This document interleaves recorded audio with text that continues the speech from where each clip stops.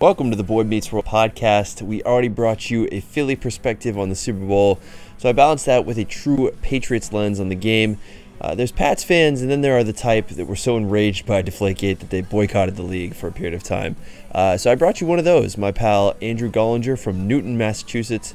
Andrew now lives in Seattle, but he was nice enough to join me to talk Pats. He brought some great perspective on what it's like to be a Pats fan and the upcoming game. Enjoy it.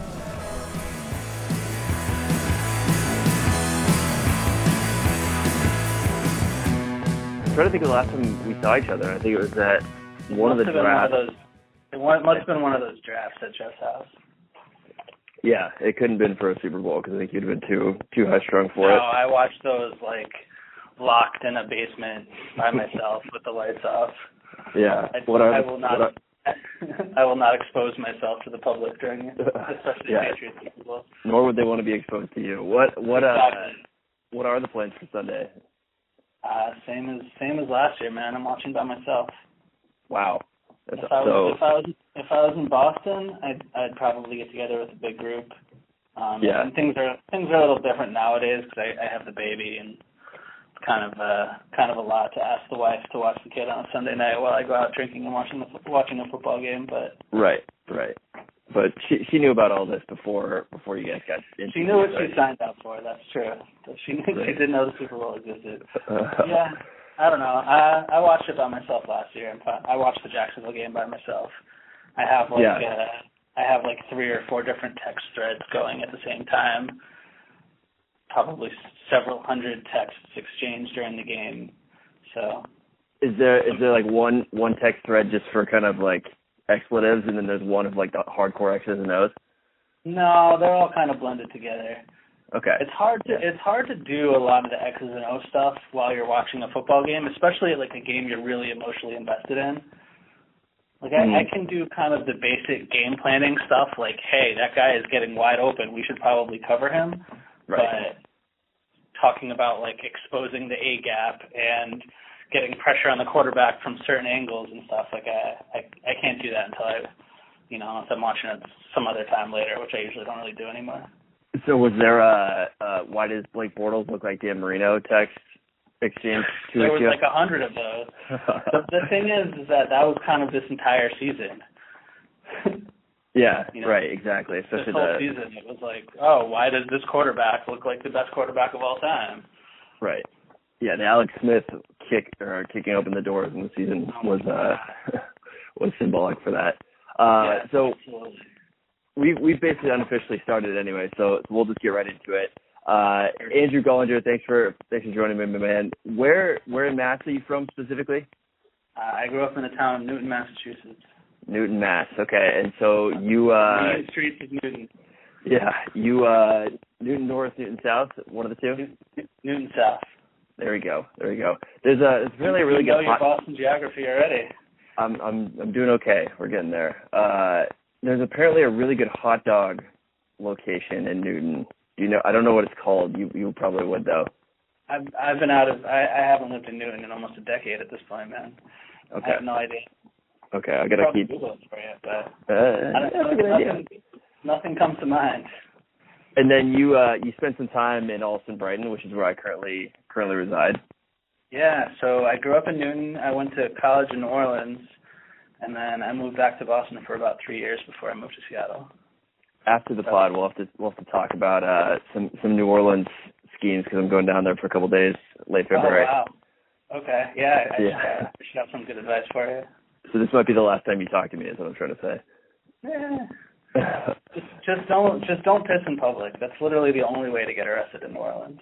Okay, all right. I'll get a prostate exam before I go in. As long as you pay the $1 or $2 to the front doorman at the bar to walk in and use the bathroom, you'll be fine. You'll make it back. I like it. I'll bring cash. So, any favorite memories of your time in Allston, Brighton? No. Sounds about right. Yeah, it was kind of a dump. I mean, it was post college, so it was a lot of that adjustment between drinking, going out 4 nights a week, to actually trying to resemble a real human being. So there we go. It was fun. I honestly don't remember a lot about it. Yeah. So you said Anna's Taqueria is your one staple that you do miss, though? I miss Anna's and Boca Grande. Boca Grande is definitely not around. I would have seen that by now. No, it's not in Brighton Center anymore. I don't think so. I don't make it all the way up there. I'm like on the fringe of Allston, but that's yeah, huge news. Huh? Yeah, Sunset Grill closing. I miss Pino's. Don't know Pino's. It's in Cleveland Circle. You gotta hit Pino's. Okay. Well, I got a list here. I miss pizza and bagels in general. Was Regina Pizza around? Did you ever make it down that way? Yeah, definitely. Okay. I'm right by Regina Pizza. Like I looked down on it from my place. I don't think they were in Allston, Brighton when I lived there, but they were definitely big in like the North End and stuff. Yeah, there we go. Pretty sure they had one at Logan Airport. Yes, still do. So what qualify your like Pats fandom? Obviously, you grew up in Mass, right in the heart of it. But that doesn't really tell the whole story because I know plenty of people from Mass who aren't Mass holes. But it sounds like you are unabashedly, and I know you are unabashedly, just the most obnoxious Pats fan that anyone knows. I mean, I like to think of myself as pretty middle of the road. If you compared me to the super subdued Seattle fan, you might consider me like a huge Masshole. But compared to like Sully from South Boston, I'm pretty middle of the road. My past militancy has definitely gone down as I've gotten older. I'm probably like a 6 or a 7 out of 10 nowadays. Mm-hmm. I can't defend the wall like I used to. I can't fly out to big games like I used to. Sure. Obviously, still love the team, but priorities change a little bit. Have you ever called in to complain on 98.5 or 103.7? Oh no, Boston Sports Radio is awful. I prefer to forget that it exists. We could agree on that if nothing else. It is more entertainment than it is information. But, I mean, it's the entire programming is built around trolling the fan base and saying things deliberately to get them angry. Right. It's not an accident that all the DJs there are not from Mass.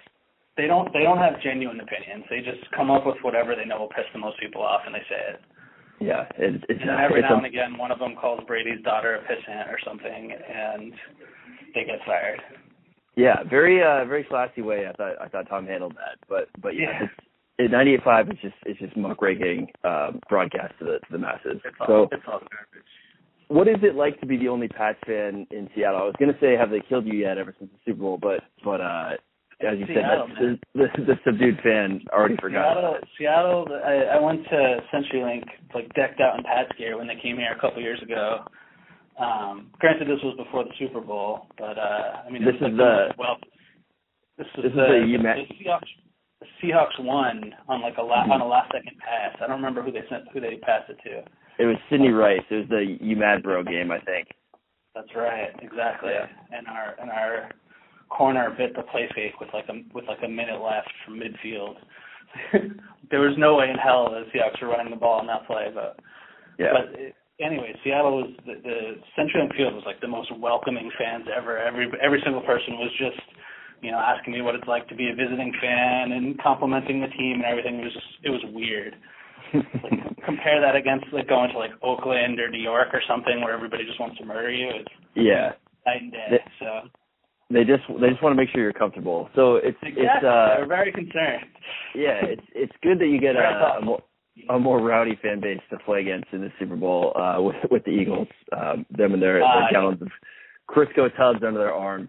So you have had the fortune of 5 Super Bowl wins, which sounds absurd. 5 Super Bowl wins in the last 15 years, right?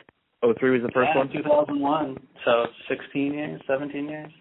Do you feel at all spoiled, or is there like just kind of because I know like Seattle fans would feel spoiled if they had 2, but I think there's a certain like quest for more in New England that is unique to Seattle fans. Well, the Pats fan base in general has been so galvanized by the various accusations that have floated around that any sense of feeling guilty or wanting to share the wealth kind of dissipates when you think about stuff like that. Mm-hmm. Like if Deflategate had never happened, I would definitely feel spoiled and guilty. but you just get so worked up about stuff like that you're like, you know what, screw everybody else. We'll win all of them if that's how they're going to play it. You're hooked up to your blood pressure monitor, hopefully, when you say kind of. I can feel it. I can feel the blood pressure rising, to be honest. All right, we'll get into that. So, of your 5 Super Bowls that you have acquired over the last 15 years, which just hurts to say, do you have a favorite? I'd say either the first one or the Seattle one. Wow. The first one was just so unexpected, and at that point, I know it's hard to believe, but I was conditioned to believe the Boston team would always lose. I mean, we had the Red Sox curse, and we had the Pats just being historically bad, and the time before that, the Celtics had won. I was too young to even remember. So I grew up with my teams always losing. So that Super Bowl was just so insanely unexpected, and we went in as like 14-point underdogs, and That was the year Bledsoe got injured, and no one really knew who Brady was, and then the Seattle one, because it had been a while, and as I mentioned, we were so galvanized by Deflategate, and we just kind of really wanted that win. It had nothing to do with really sticking it to the Seattle fan base, because again, they're super accommodating, and everyone was wishing me good luck during the week at work. But, goddamn, embarrassing, but not surprising. Yeah, I think obviously that's my least favorite one from a financial perspective and an emotional perspective. So last season didn't do anything for you, or it's not even in the top. Is last season the number 3? Because I gotta think Carolina and Philly were pretty meh. And Carolina and Philly were so long ago too. So yeah, the Falcons victory's got to be number 3. Mm-hmm. Yeah, that was just so crazy. I'd say the thing about both the Falcons victory and the Seahawks victory was that I did not enjoy 1 second of either of those games. It wasn't until the clock was at 0 and we had won that I had even the slightest bit of joy. And then even in both of those cases, it still took like 15 or 20 minutes to process everything that had happened and like actually believe that we had won those Super Bowls. Is it safe to say that as a Pats fan, you don't feel any joy until the end of the Super Bowl? Oh, 100%. Not a second. I didn't enjoy a second of either of those. So I'm just saying, like in the entire season, like week 5, you're playing the Bills. No. There's definitely a lot of enjoyment during the season. Okay, that's comforting, because there's part of me that worries that there's a Patriots fan. I'm sure there are examples out there that go a solid 22 weeks out of the year with no enjoyment until the clock hits you. Yeah. But yeah, angry. That's just New England in general. That might not have anything to do with that. It's probably the same way during the spring and the summer too. Yeah, it's cold and the liquor store's not open, and there's other things to be pissed about. Exactly. But all right, well this past season in general, I've kind of collected my 98.5 headlines about how it went. But how would you kind of give like the tale of 4 acts about this season? How did this season shape up to the point where it's got to 14-2 and here we are? It was kind of a weird season. Like at no time did I really feel like they were this dominant team that was bound for a championship. You know, they added Cooks and Gilmore in the off season. We started talking about the year, and obviously that was crazy, but didn't seem that crazy. And then they lost Hightower and Edelman early in the year, and the defense was giving up like 30 a game between, KC and Carolina and Houston those first couple of weeks. And we could have easily lost a bunch more games. I mean, obviously the Pittsburgh game that everyone talks about, but they could have lost to Houston. They could have lost to Tampa. They could have lost to the Jets. But, the deep quietly got it together, and, we kind of got gifted somewhat of an easier road through the playoffs. And, the Jacksonville game obviously took a year off my life. But other than that, it's just been a strange year. I don't even know how to describe it. One qualifier on that, somewhat of an easy road to the playoffs, or through the playoffs. Mariota, Bortles, and Foles is all I can say. Yeah, there's the final 4 were what? Brady, Foles, Keenum, and whoever, and Foles, or who did I say? Bortles. Yeah. One of those is definitely not like the others. Yeah, it was from my perspective, it felt that way of like kind of pandemonium early in the season, and then you look around and you realize that there's only 3 or 4 really good teams in the league. That's what it is. There just aren't that many good teams right now. Right. I mean, there's decent teams and fun teams, the Jaguars being in there, but you talk about great elite teams that just don't make mistakes. It's basically just the Pats and then the Eagles on the other side. I mean, Jacksonville, by all accounts, should have won that game. I'm glad you're bold enough to admit that. They got hyper conservative in the fourth quarter, and they started running those 1-yard draws on every first down, and the Pats just kind of figured out what was going on. And, yeah. What was your confidence level in that game when Deion Lewis fumbled on the sideline there? It was actually higher than you would expect. I've just given the history, the fact that Jacksonville wasn't moving the ball much at that point, and the fact that was actually one of the first good sustained drives where they got a bunch of field position in a while. And, once you saw them doing that, you realized there was still, 8-9 minutes left in the game. The likelihood that Jacksonville was going to score at that point was getting pretty low. Yeah. And I still felt decent, like the Pats had a shot to rattle off 2 more touchdowns. Obviously, Danny Amendola needed to make a couple crazy catches, and it was going to be harder with Gronk, but without Gronk. But when you have the GOAT on your side, it makes things a little bit easier. Oh boy, we made it 15 minutes in before you call him the GOAT. Is he not the GOAT? Do you think no? Exaggerated?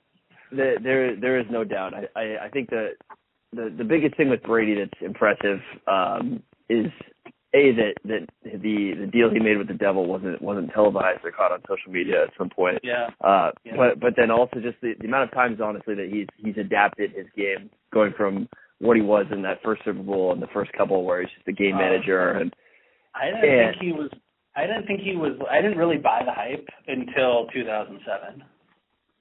Until Moss got there. Exactly.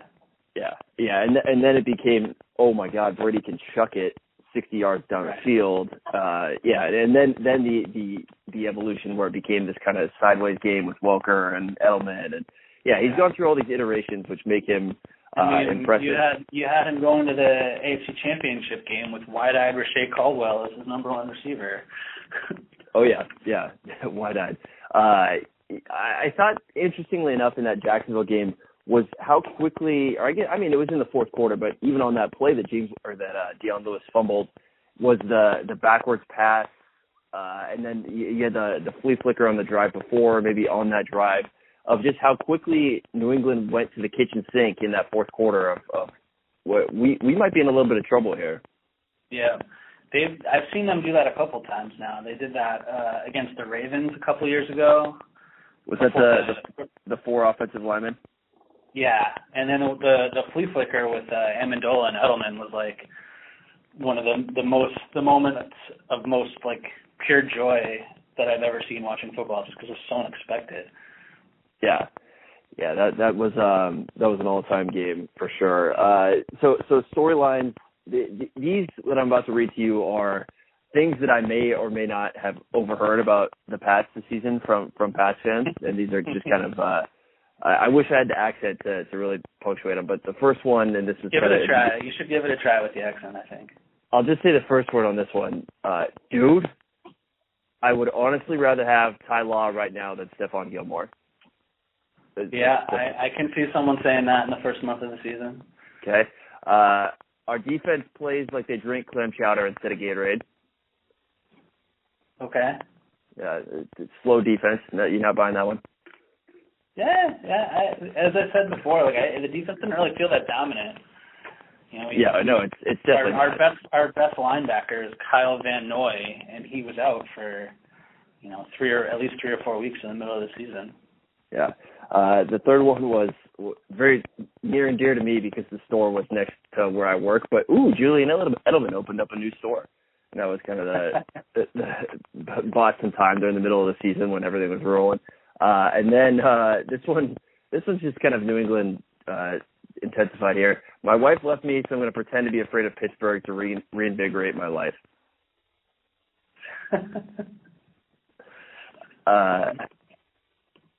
Forget spying. James Harrison is the new Richard Seymour. Okay. Seth Wickersham is a knack. A knack? That was not bad. Not bad. Should we crucify Rex Burkhead for hitting Tom Brady's hand? Yeah, that one I wholeheartedly agree with.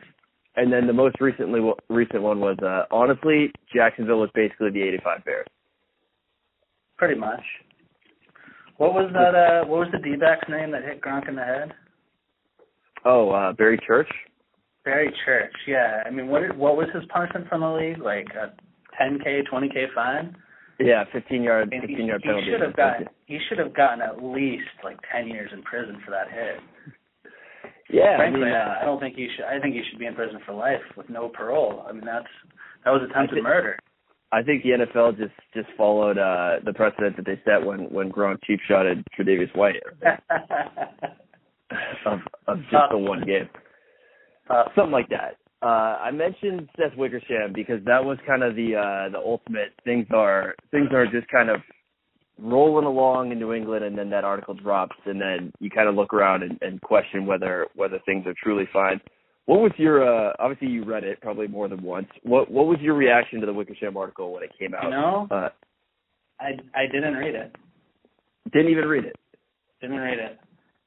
I don't believe that ESPN has credible sources with the Patriots, and the whole Palace intrigue stuff. Like I'm not really buying it from that group, right? Brady's taken below market value salaries for how long? Do you think he really cares about getting Player of the Week or whatever it was? Like I know some of the general themes from the article, and I believe there was probably tension. You put any group of people together for long enough, and there's going to be tension. And I'm sure they didn't know what to do about Garropolo and everything, but I don't know that I'm really buying some of the hyperbole from that article.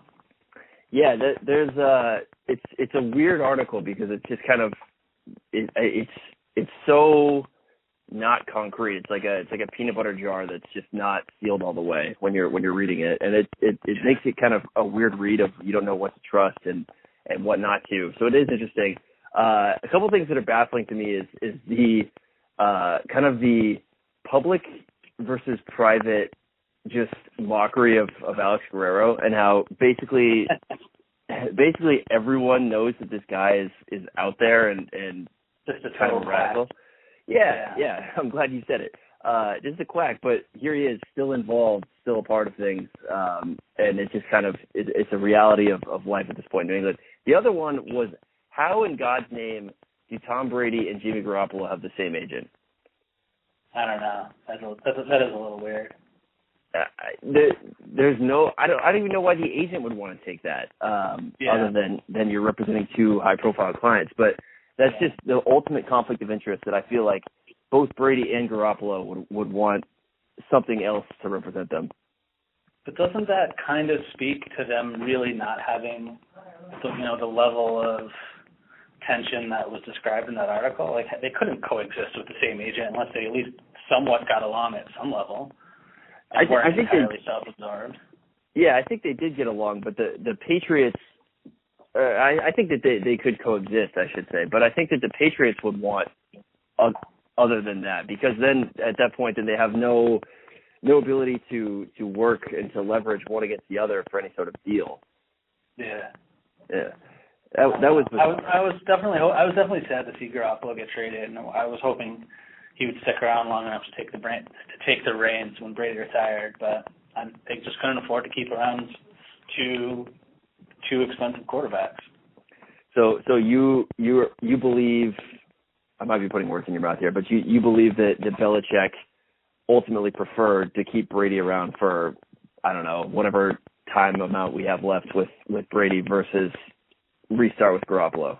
Yeah, I mean, Brady's earned it. And I know Belichick doesn't necessarily follow that mindset, but the Patriots aren't going to trade Tom Brady. They're not going to cut Tom Brady. So I think they're going to let Brady stick around as long as he wants.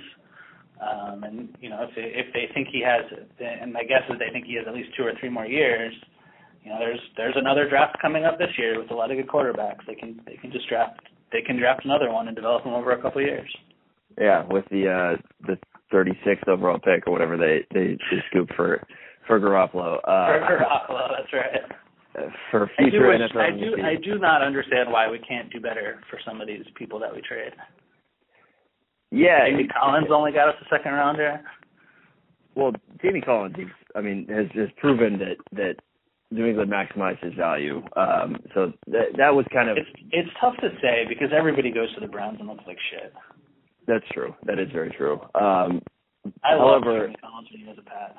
Yeah, he was the best defensive player y'all had like in 6-7 years since like Rodney Harrison, I feel like. But just to fleece him, and it's just kind of how many guys can you name? Because I think Jamie Collins is the ultimate example. But how many guys can you name? Welker included in my mind. Just seemed like great Patriots, and then were ousted because it just was no longer a fit. Yeah, there's probably quite a few. Who's the original Sin? Do you remember, like the first primetime example of that? Would you say Matt Castle? Castle could work. Mankins is the one that comes to mind. Yeah, I don't know. I can't think of anybody, but I mean Bledsoe really wasn't particularly good when he left New England, but yeah, very true. Did he go Buffalo? He went to Dallas, I think. Dallas. Yeah. To save them from the Quincy Carter era. None of those, like Ben Watson, Daniel Graham, Ben Coates, none of those tight ends were any good when they left. Curtis Martin had some good years when he left. Yeah, that was. I think they let Martin go, but yeah, I mean, just kind of that mentality of the, as soon as it's no longer you're going to become a financial or a locker room burden to us, then you are going to be turned into draft picks, no doubt. So getting into the Super Bowl. Coming up on Sunday, you described your plan. So when you're in your secluded, barricaded basement watching the game by yourself, with the lights off, sweating profusely with the lights off, what/who scares you the most about this Philadelphia Eagles team? It seems like they have that formula that gives the Pats a ton of trouble, right? They can get pressure rushing forward. They have a very fast, athletic D-line, and then they can play man in the secondary. And I actually think that they're a predominantly zone team, but it seems like they have at least the talent in the secondary to play man. And if Brady can't get the ball out quick or they disguise their coverages pretty well, he could definitely have a lot of trouble. So I'm worried about this game on both sides of the ball in the trenches. So when you hear that or watch that Philadelphia has a very good defensive line, just for the audience's sake, what does that remind you of? Are you trying to get me to say the New York Giants? I'm trying to get you to say the New York Giants. Okay. Well, I'll say the New York Giants for the audience. Yeah. That's just what comes to mind in thinking back to at least the most recent edition of the Giants team that beat the Pats was that it had Osi Umenyiora, Linval Joseph, Chris Canty, Jason Pierre-Paul, Justin Tuck that they could rotate through, and then you have all of those guys who are Pro Bowl level players, some of them at their peak of their powers there, that you can rotate through, which is similar to what the Eagles have set up. And kind of you saw Jacksonville's D-line was giving New England fits through the first three quarters of that game, but they couldn't sustain drives long enough to keep that D-line fresh. Yeah. That's why I think Philly can really beat you is by doing both of those things of sustaining long drives and rotating defensive line. You see Doug Peterson having a ton of success with Nick Foles as his quarterback, so you gotta give the guy some credit for being a pretty good coach, and he probably won't make some of the dumb decisions that Doug Marrone made for Jacksonville. So, I'm worried about the Eagles' ability to rattle off 5, 6, 7 yards of carry, and I'm worried about their ability to get a ton of pressure on Brady, especially if they're only rushing 4. I think if the Eagles end up winning, that they might give the Super Bowl MVP to the bye weeks that they had, coming off of week 17 where they lose by 6 to Dallas. And then coming off of a game like they just had with Minnesota, I think this bye week right now hurts them. Very true for how much momentum they had. I don't think anybody, correct me if I'm wrong, but I don't think anybody saw them playing against what many consider to be the best team in the NFC. Mm-hmm. When we were doing our our playoff league fantasy draft, you and I in your brother's league, the Eagles all got drafted last because everyone assumed they were one and done. Yeah. I got Zach Ertz in like the last round, which is absurd. I think he got picked like after Delaney Walker and other tight ends who I think I drafted Austin Hooper before him. So exactly. Yeah. So I mean they were underdogs in both games at home because of how they were playing at the end of the season. So that bye week got them ready, and then I mean I was just talking to a Philly fan about. No one expected them to put up 38 points against the best defense in the NFL, arguably. I mean, they were just home underdogs 2 weeks in a row. Yeah. Has that ever happened before? No, I don't think so. It was wild that they were underdogs against Atlanta coming into that game, but like we said, there was no reason to think that they wouldn't be coming into that game. I think, like you said, that even the Falcons last year, just some inventive play calling, getting their athletes all over the field. There's kind of that same recipe there. They don't have Julio Jones or Devontae Freeman even really in terms of elite level playmakers, or Matt Ryan to be fair. But I think that there's pieces there. So there's no like one Eagles weapon that you're too scared of. It's more the whole team schematics. Yeah. They don't. You know how Belichick loves to take away the team's best weapon. I don't know who he's going to game plan around. Ertz, maybe? It's probably Ertz. Stopping the run and letting Nick Foles beat him? It's probably Ertz, yeah. I think if you can take Ertz out, then you kind of take Foles' security blanket out and you make him beat you with Jeffrey and Aguilar down the field. And I think you kind of live with that if Nick Foles can recreate that success that he's had, because they're going to have a mismatch.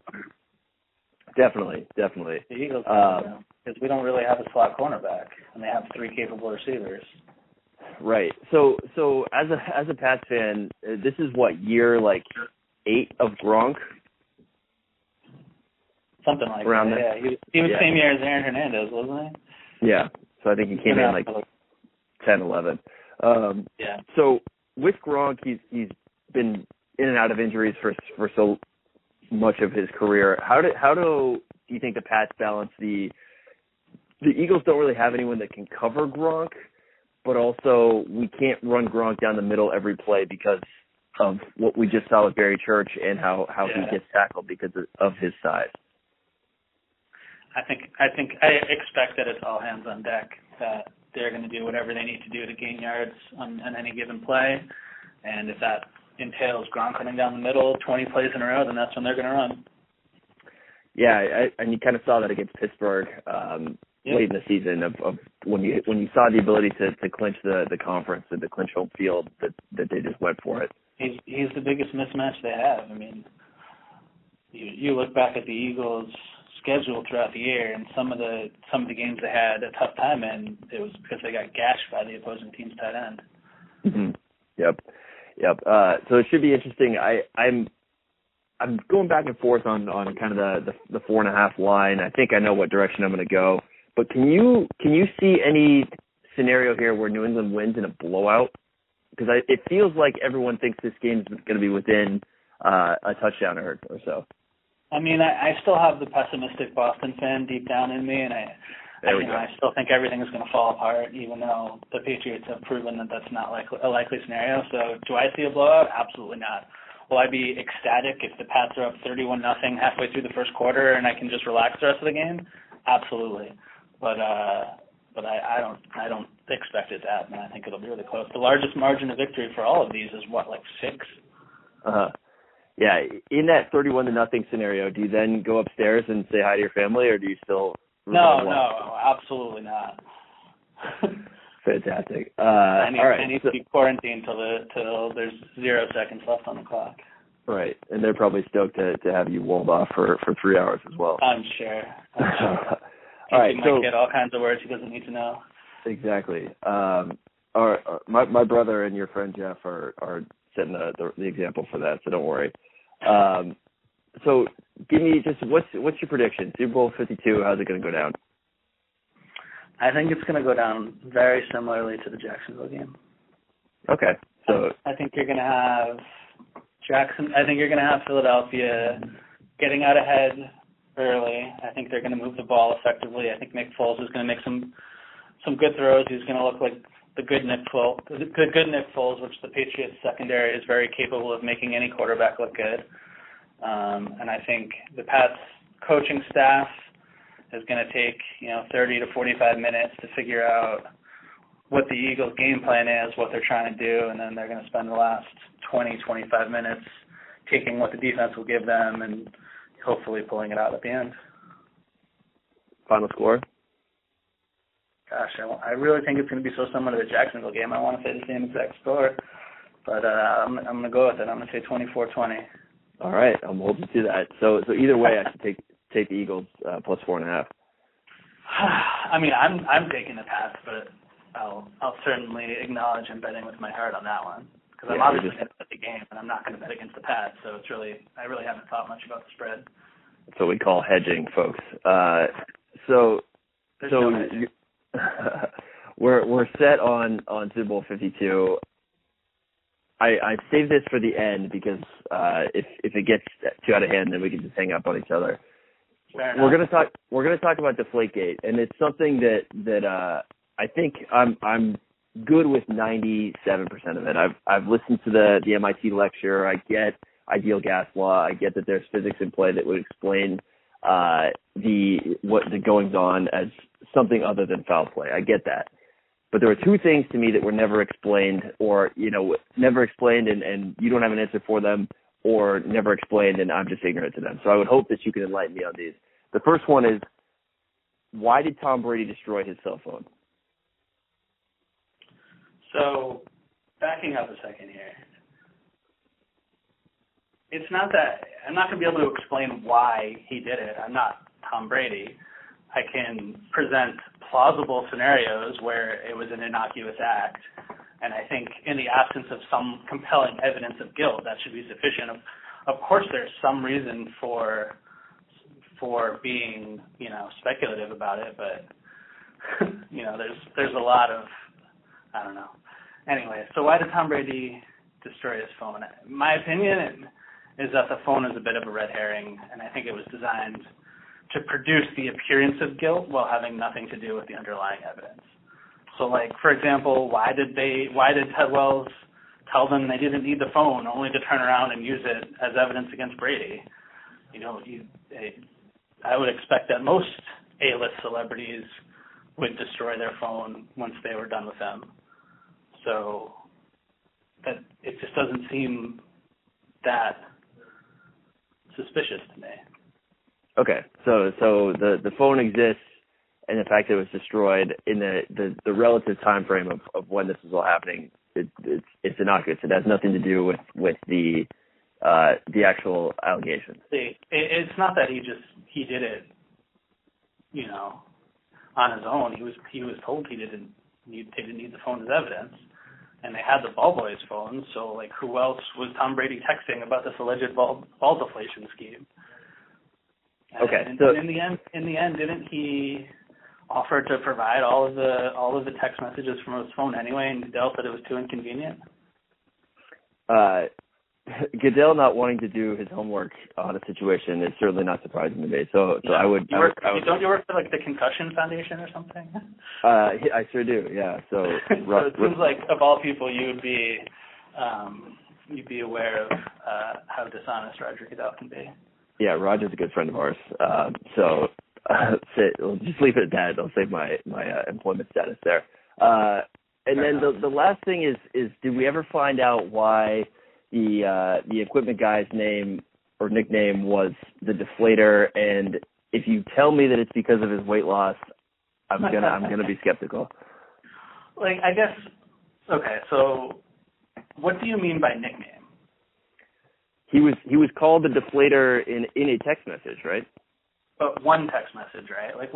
If something was a nickname, something that actually had some underlying justification to it, and it was something he was frequently referred to as, wouldn't you see it in more than one text message? So you have this one text message way into the off season that no one knows what it was for, and maybe it was super shady or maybe it was something else, but you take anybody's text messages out of context and you can make an argument that they're super shady. But then there was another text message where the same dude said, what did he say? The balls are supposed to be 13 or the balls are supposed to be 14 or something. And that's a direct statement of intention as opposed to deflator, which is kind of cryptic and no one really knows what that means. Yeah, that is true. That there is harder evidence within text if you're going to use text as a thing. Harder, like counter evidence, I'm saying. Yeah. However, I don't use anyone's name in a text message. I didn't say, hey Andrew, thanks for joining me on the podcast. Hey Andrew, are you still ready to go on at 7? So I get what you're saying. However, I still think that at least in my opinion, is one of the kind of, I don't know, if it's like the Bermuda Triangle of this situation. Of like I said, I'm good with a large majority of what happened, and I think it's worth having you mention to the audience your stance on the NFL afterwards. You boycotted fantasy football. Did you boycott like the entire league that following season? I tried. It wasn't successful. I successfully boycotted probably 2 or 3 weeks. Ultimately, that's a lot. Ultimately, my addiction to gambling brought me back more so than my addiction to the NFL itself. Las Vegas, bring this all together. Like, I really enjoy watching and gambling on sports, and that was something that was definitely missing during my boycott. Well, we missed you that fantasy season. That is for sure. Is this your brother keeps trying to get me to come back? Well, he's trying to leave now. I was in like 6 leagues before the boycott, and I narrowed it down. I only stayed in 1 league after, and the only reason I stayed in it is because it was an auction draft, and I really enjoy auction drafts.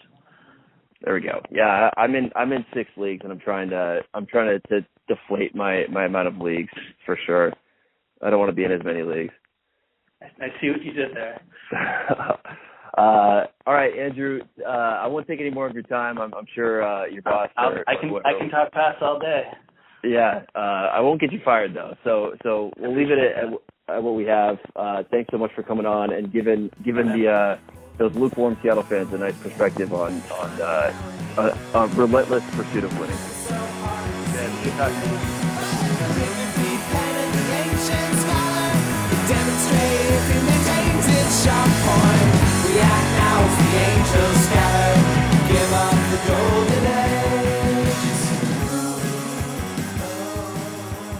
Once again, those are the stylings of Andrew Gollinger. Thanks to Andrew for coming on and defending the, at times, insufferable Pats Nation. But I thought he did a great job. Should be a good one. Thanks for listening.